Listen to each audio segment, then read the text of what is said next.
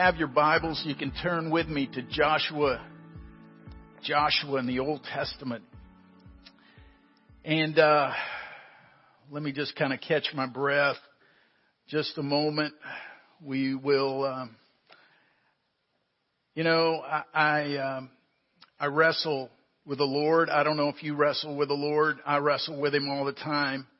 And sometimes He just beats something into your chest and you know it's from Him and you know you got to go with it. We're stepping into a new series called Breaking Down Walls, and very appropriate for the time we live in. And we'll get to Joshua in just a moment. You know, there are many famous walls throughout history, and some of them still exist. We have the Great Wall of China, and some of you have seen that or you've seen pictures of it. Many of you have seen part of Hadrian's Wall, which was the Roman wall, the farthest north the Roman Empire had gone. But there is Roman walls. The Roman Empire was vast. I mean, I've seen them in Israel. I've seen them in Spain. I've seen them in England. The Rome was incredible, but you have these walls. You have the Berlin Wall that came down in 1989 in Berlin. And then you have, if you've ever been to Israel, you've seen the wall that divides Israel from the West Bank, which the Palestinians are on one side and the Israelis on the other side. You've seen that wall. But I got to be honest, one of the most famous walls in my life was the wall in University Junior High when I was in 8th grade. And we were practicing basketball on a Saturday morning up at the school. And, you know, you make everything out of cinder block back in those days. And you had the out of bounds line and then you had a wall not too far in. But we were playing and fast break and I was on defense. I went up to block a shot, came down face first into that wall. And it was the wall was not damaged, so don't worry. But it ended up costing me a tooth and root canal and everything else of hitting that wall. That was the most famous wall ever out of all those walls that I just mentioned. And you know, a wall exists to protect and to preserve. It protects an individual, but it also preserves, if you have a wall, preserves a way of life. You have walls that preserve philosophies and different thought patterns, and you have these walls. And so a wall exists to protect and preserve, but it's to keep things in. In other words, it's to keep people in or keep your possessions in or to keep in your way of living that you wall in. And secondly, it keeps others out. It keeps things out. It keeps things in, but it also keeps things out that you do not want inside your wall. Either an enemy or a thought or a way of life that is not like yours. You don't want that inside your wall. One of the most famous walls that we've ever known about was all around a city called Jericho. And let me just kind of tell you the story in Joshua chapter 6, and then we're going to back up a little bit. In Joshua chapter 6, the children of Israel, led by Joshua, have come across the Jordan River and have come into the promised land. And as they come into this land, God has given them instructions that they are to take the land. And it's going to be one battle at a time as they take this land. And the first place they come upon, the city, is called Jericho. Jericho is surrounded by this incredible wall. It was impenetrable. I mean, you looked at it and you were intimidated just to see the wall of this city. And so that's what Joshua and the people were looking upon. But God told them, the king is inside and all the people are inside. I want you to take this city. And this is the way that you were to do it, Joshua. So Joshua calls the people together and he says, this is our battle plan. He says, we're going to march around for 7 days. We're going to march around this city of Jericho. And what we're going to do is for 6 days, you're going to march around one time, and it's going to be different on the 7th day. But here's how I want you to line up. I want the warriors in the front, and then I want the priest with the Ark of the Covenant, which symbolizes the presence of God. I want 7 priests with 7 trumpets, and it's going to be for 7 days. Now, numbers mean a lot in Scripture. The 7 refers to completeness and perfection. We know that God rested on the 7th day after creation. So it represents completeness and perfection. So you got the warriors, the ark and the priest, and then the rear guard is going to come up behind the ark. And so day 1 comes around, and so they come up to where they're going to march, and they begin marching. Now imagine all the people in the city, and all you're hearing as you're listening are footsteps marching through the gravel or the ground or whatever it is, and you're hearing these priests, 7 priests, blow these ram's horns, the shofar, and they're blowing that as they go around. They go completely around one time, and then they go back to their camp. Day 2 comes around. Joshua calls them forward. They do the same thing. The only sound is the shofar and the marching of the feet. Day 3, day 4, day 5, day 6 has come. And then day 7, and what Joshua says is this. He said, on the 7th day, you are to march around 7 times, and after the 7th time, I want you to blow the trumpet. And when you blow the trumpets, you blow the horns, everyone is in the camp is to shout and the Bible says a great shout. They were to shout with everything that's in them. And according to what the scriptures go on to tell us, is that after they did this on the 7th day, the walls fell totally down. The warriors went in and did what they were going to do to utterly destroy the city of Jericho. Now, we do know the rest of the story. We know that one man by the name of Achan took some things he wasn't supposed to take, and it was going to cost him in their next battle. But they utterly destroyed the city of Jericho, which was impenetrable, and the people thought there's no way that we can go in there. And so this is what happened, and it happened. Now, I started thinking, how in the world did Joshua ever have the faith and the knowledge even to go against a city that was impenetrable? I mean, they're looking at that. There's no way he's thinking. And what had happened, I went back to Joshua chapter 5, which is the night before all of this is going to go down. And in Joshua chapter 5, verse 13, it says this. When Joshua was by Jericho, he lifted up his eyes and he looked, and behold, a man was standing before him with his drawn sword in his hand. And Joshua went to him and said to him, "Are you for us or for our adversaries?" And he said, "No, but I am the commander of the army of the Lord. Now I have come." And Joshua fell on his face to the earth and worshipped and said to him, "What does my Lord say to his servant?" And the commander of the Lord's army said to Joshua, "Take off your sandals from your feet, for the place where you are standing is holy." And Joshua did so. I read that what happened the night before. I thought Joshua's the leader. And you know how it is as a leader. If you ever lead, sometimes you need moments of isolation before you are going to lead into anything. And so what happened is Joshua pulled away. He's probably in prayer. He's probably thinking, God, I don't know how we're going to take down this city. He's probably anxious. He's probably nervous as what is about to take place. And listen, if you're a leader, and all of us lead in this room, there's times God needs to pull you away from the crowd to speak to you. But this is what happens with Joshua, and all of a sudden the scripture says he is confronted by a man with a drawn sword. Now, who is this man? Was it possibly an angel? Possibly. Was it what we call, the term is theophany, and theophany is the appearance of God in human form, which we know ultimately was Jesus. Jesus is God in the flesh. So, Was it an angel? Was it Jesus? Was it just a big man? I think it was the glorified Jesus. I think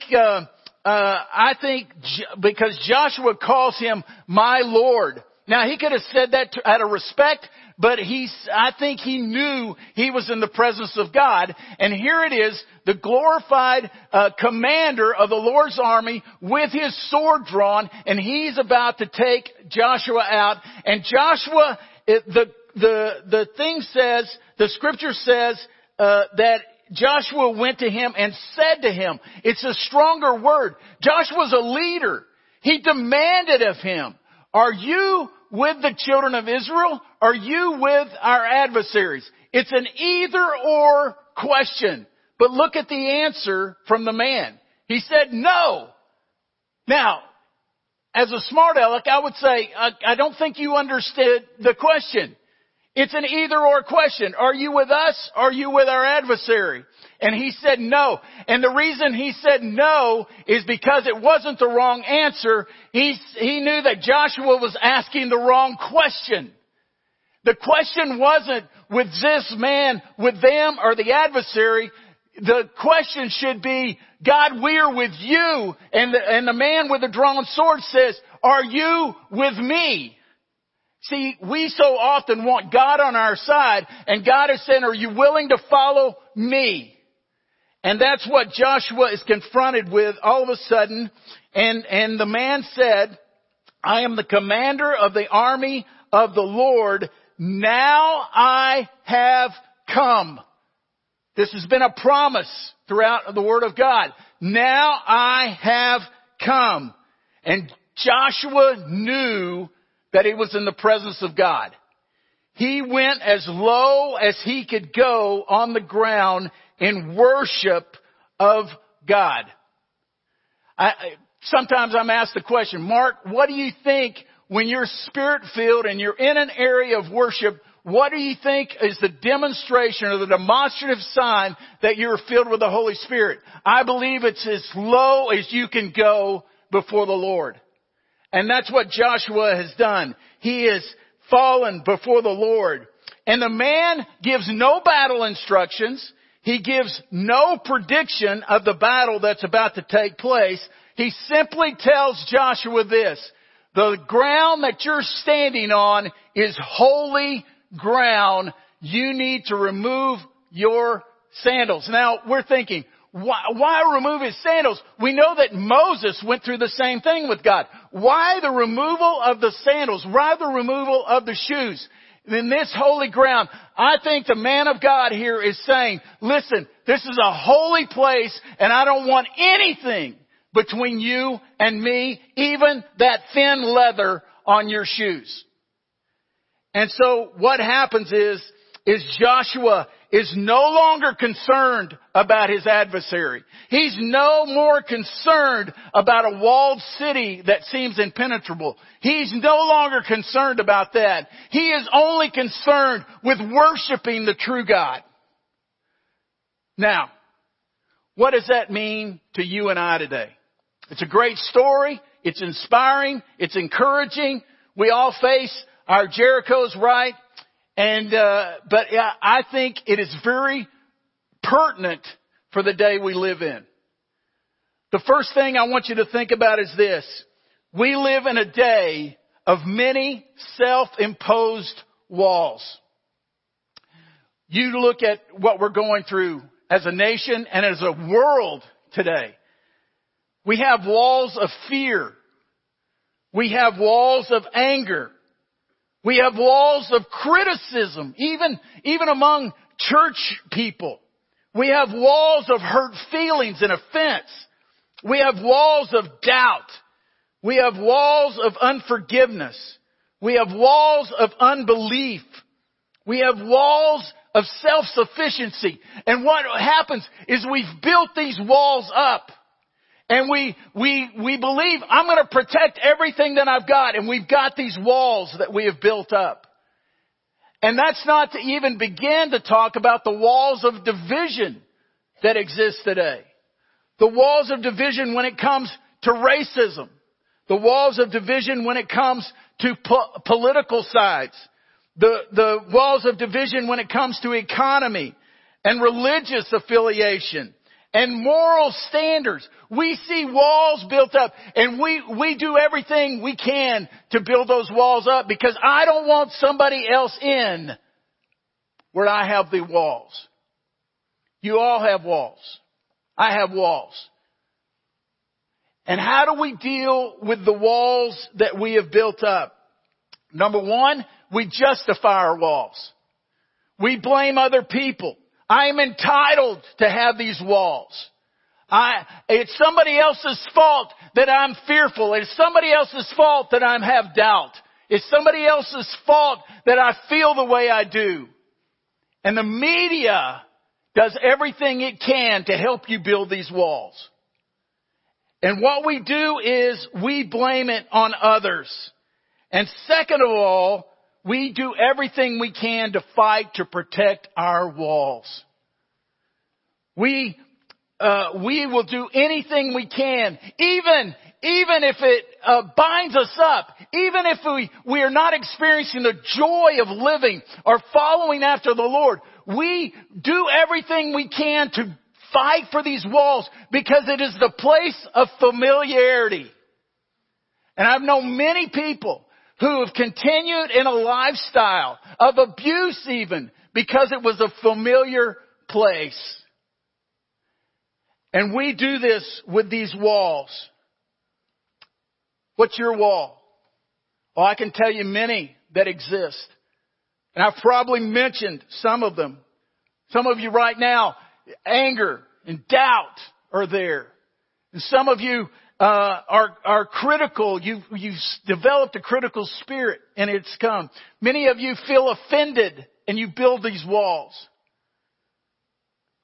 The second thing I want you to think about is God is calling His people for a fresh look at Him. What God did is He had to get Joshua and the people's eyes off of a walled city and get them back on Him.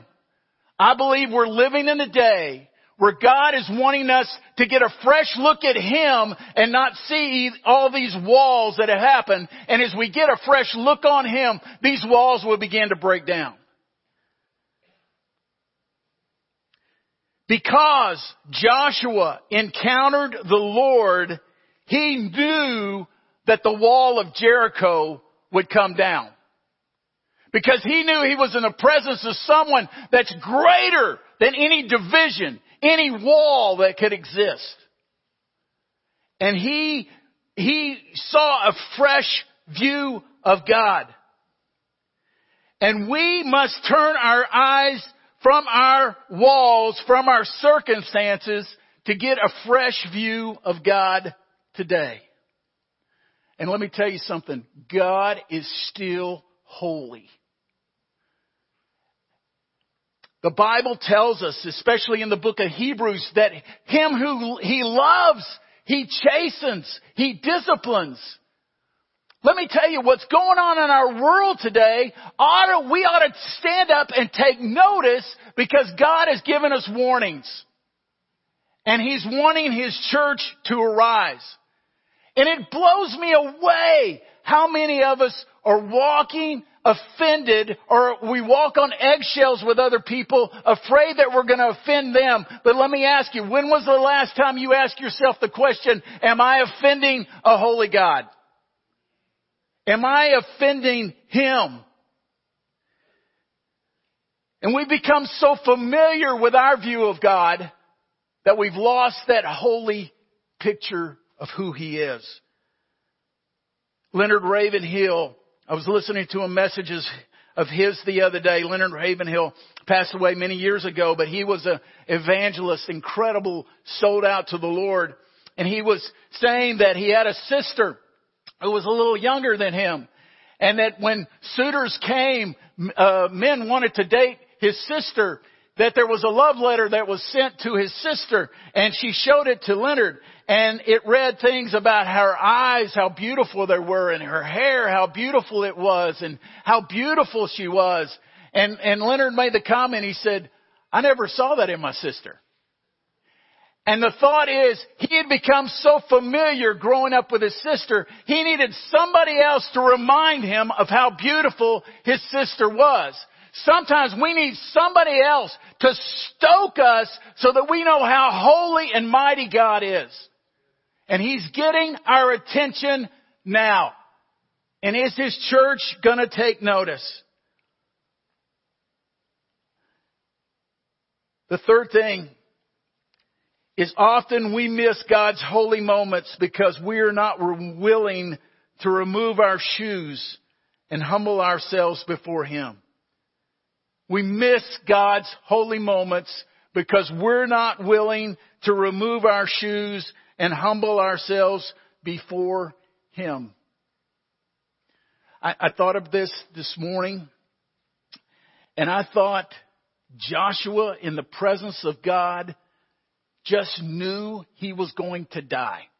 That's why he was so low to the ground. He thought that sword is for him. He is going to die. And what I thought is at that moment, and this just blows your mind, he would have probably rather come up against his worst enemy or even Satan himself than to know that the holy God was about to take him out.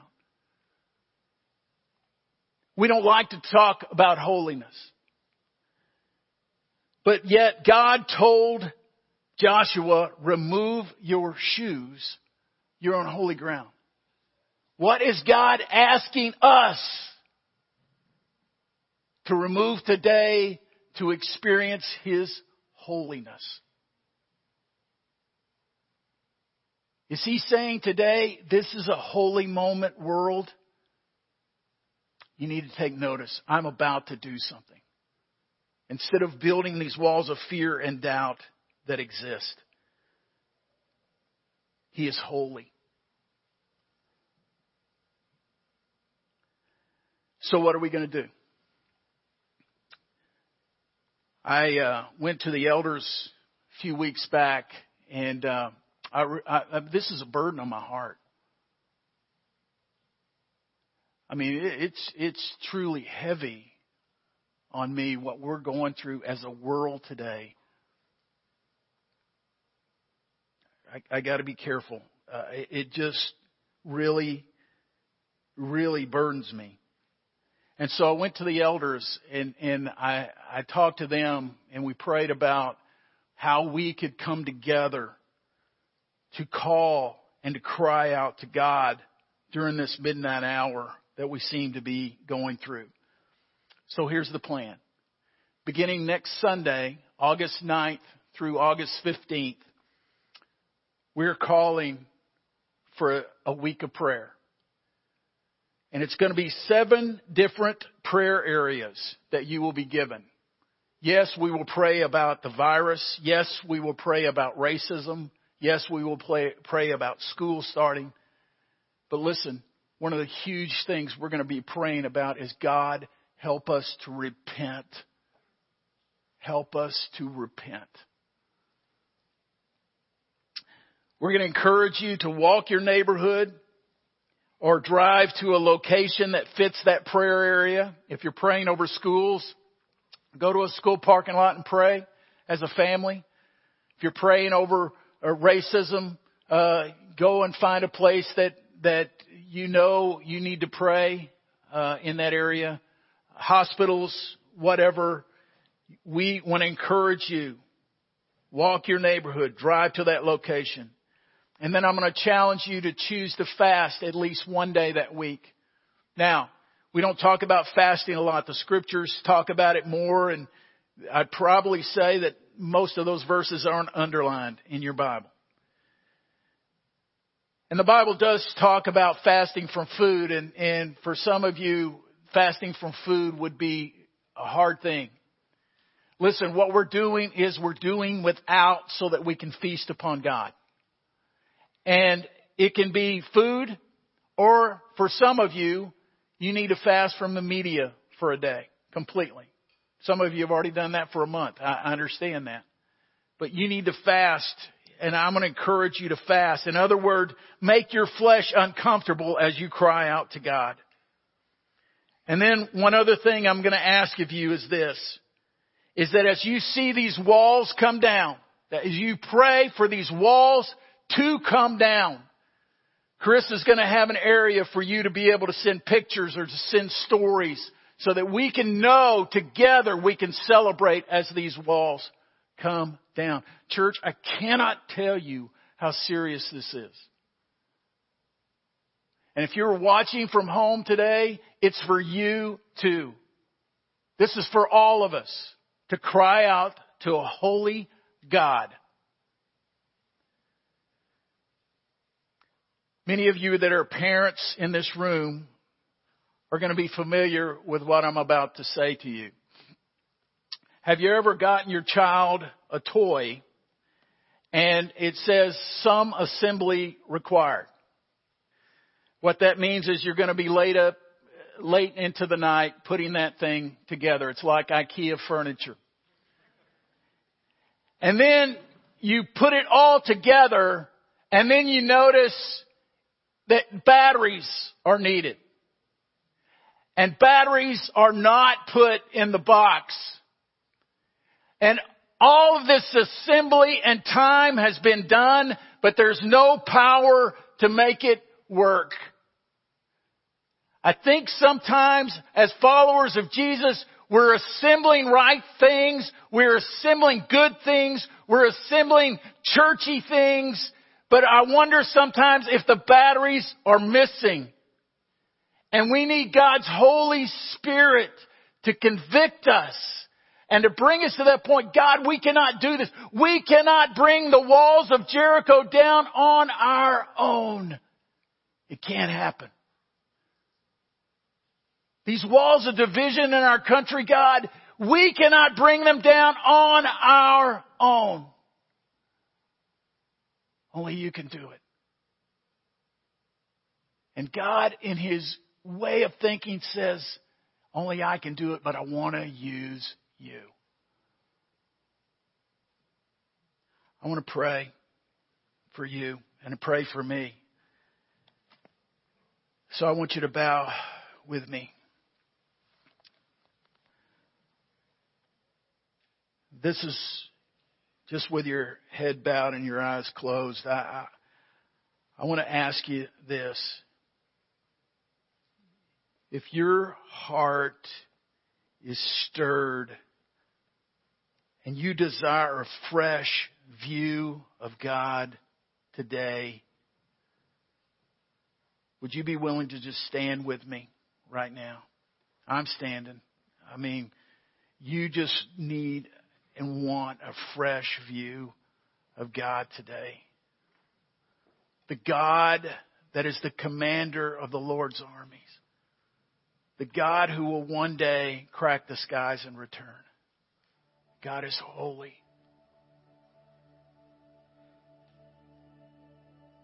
Father,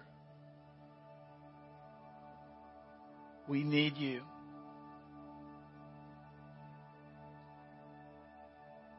God, we don't even know how to repent.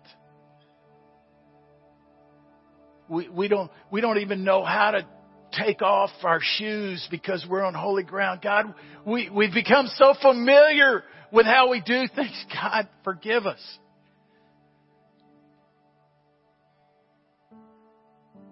God, it's easier to defend our walls and to become critical and fearful and angry instead of becoming holy.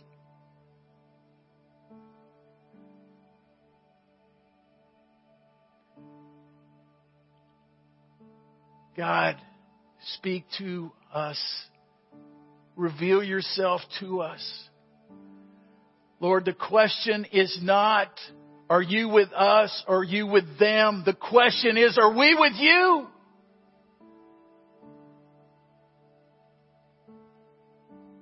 God, give us a fresh picture.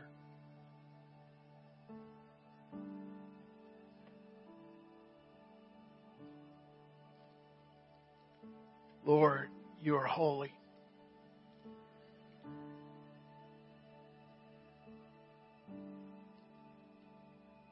I'm going to ask the rest of you just to stand.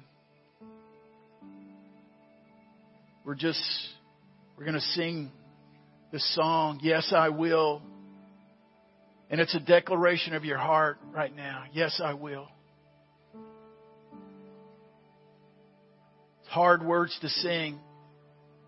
And I pray that you that are watching right now, that this will be the prayer of your heart. Yes, I will. Lord, speak to us. Give us ears to hear. Break down our walls, God, even now as we sing.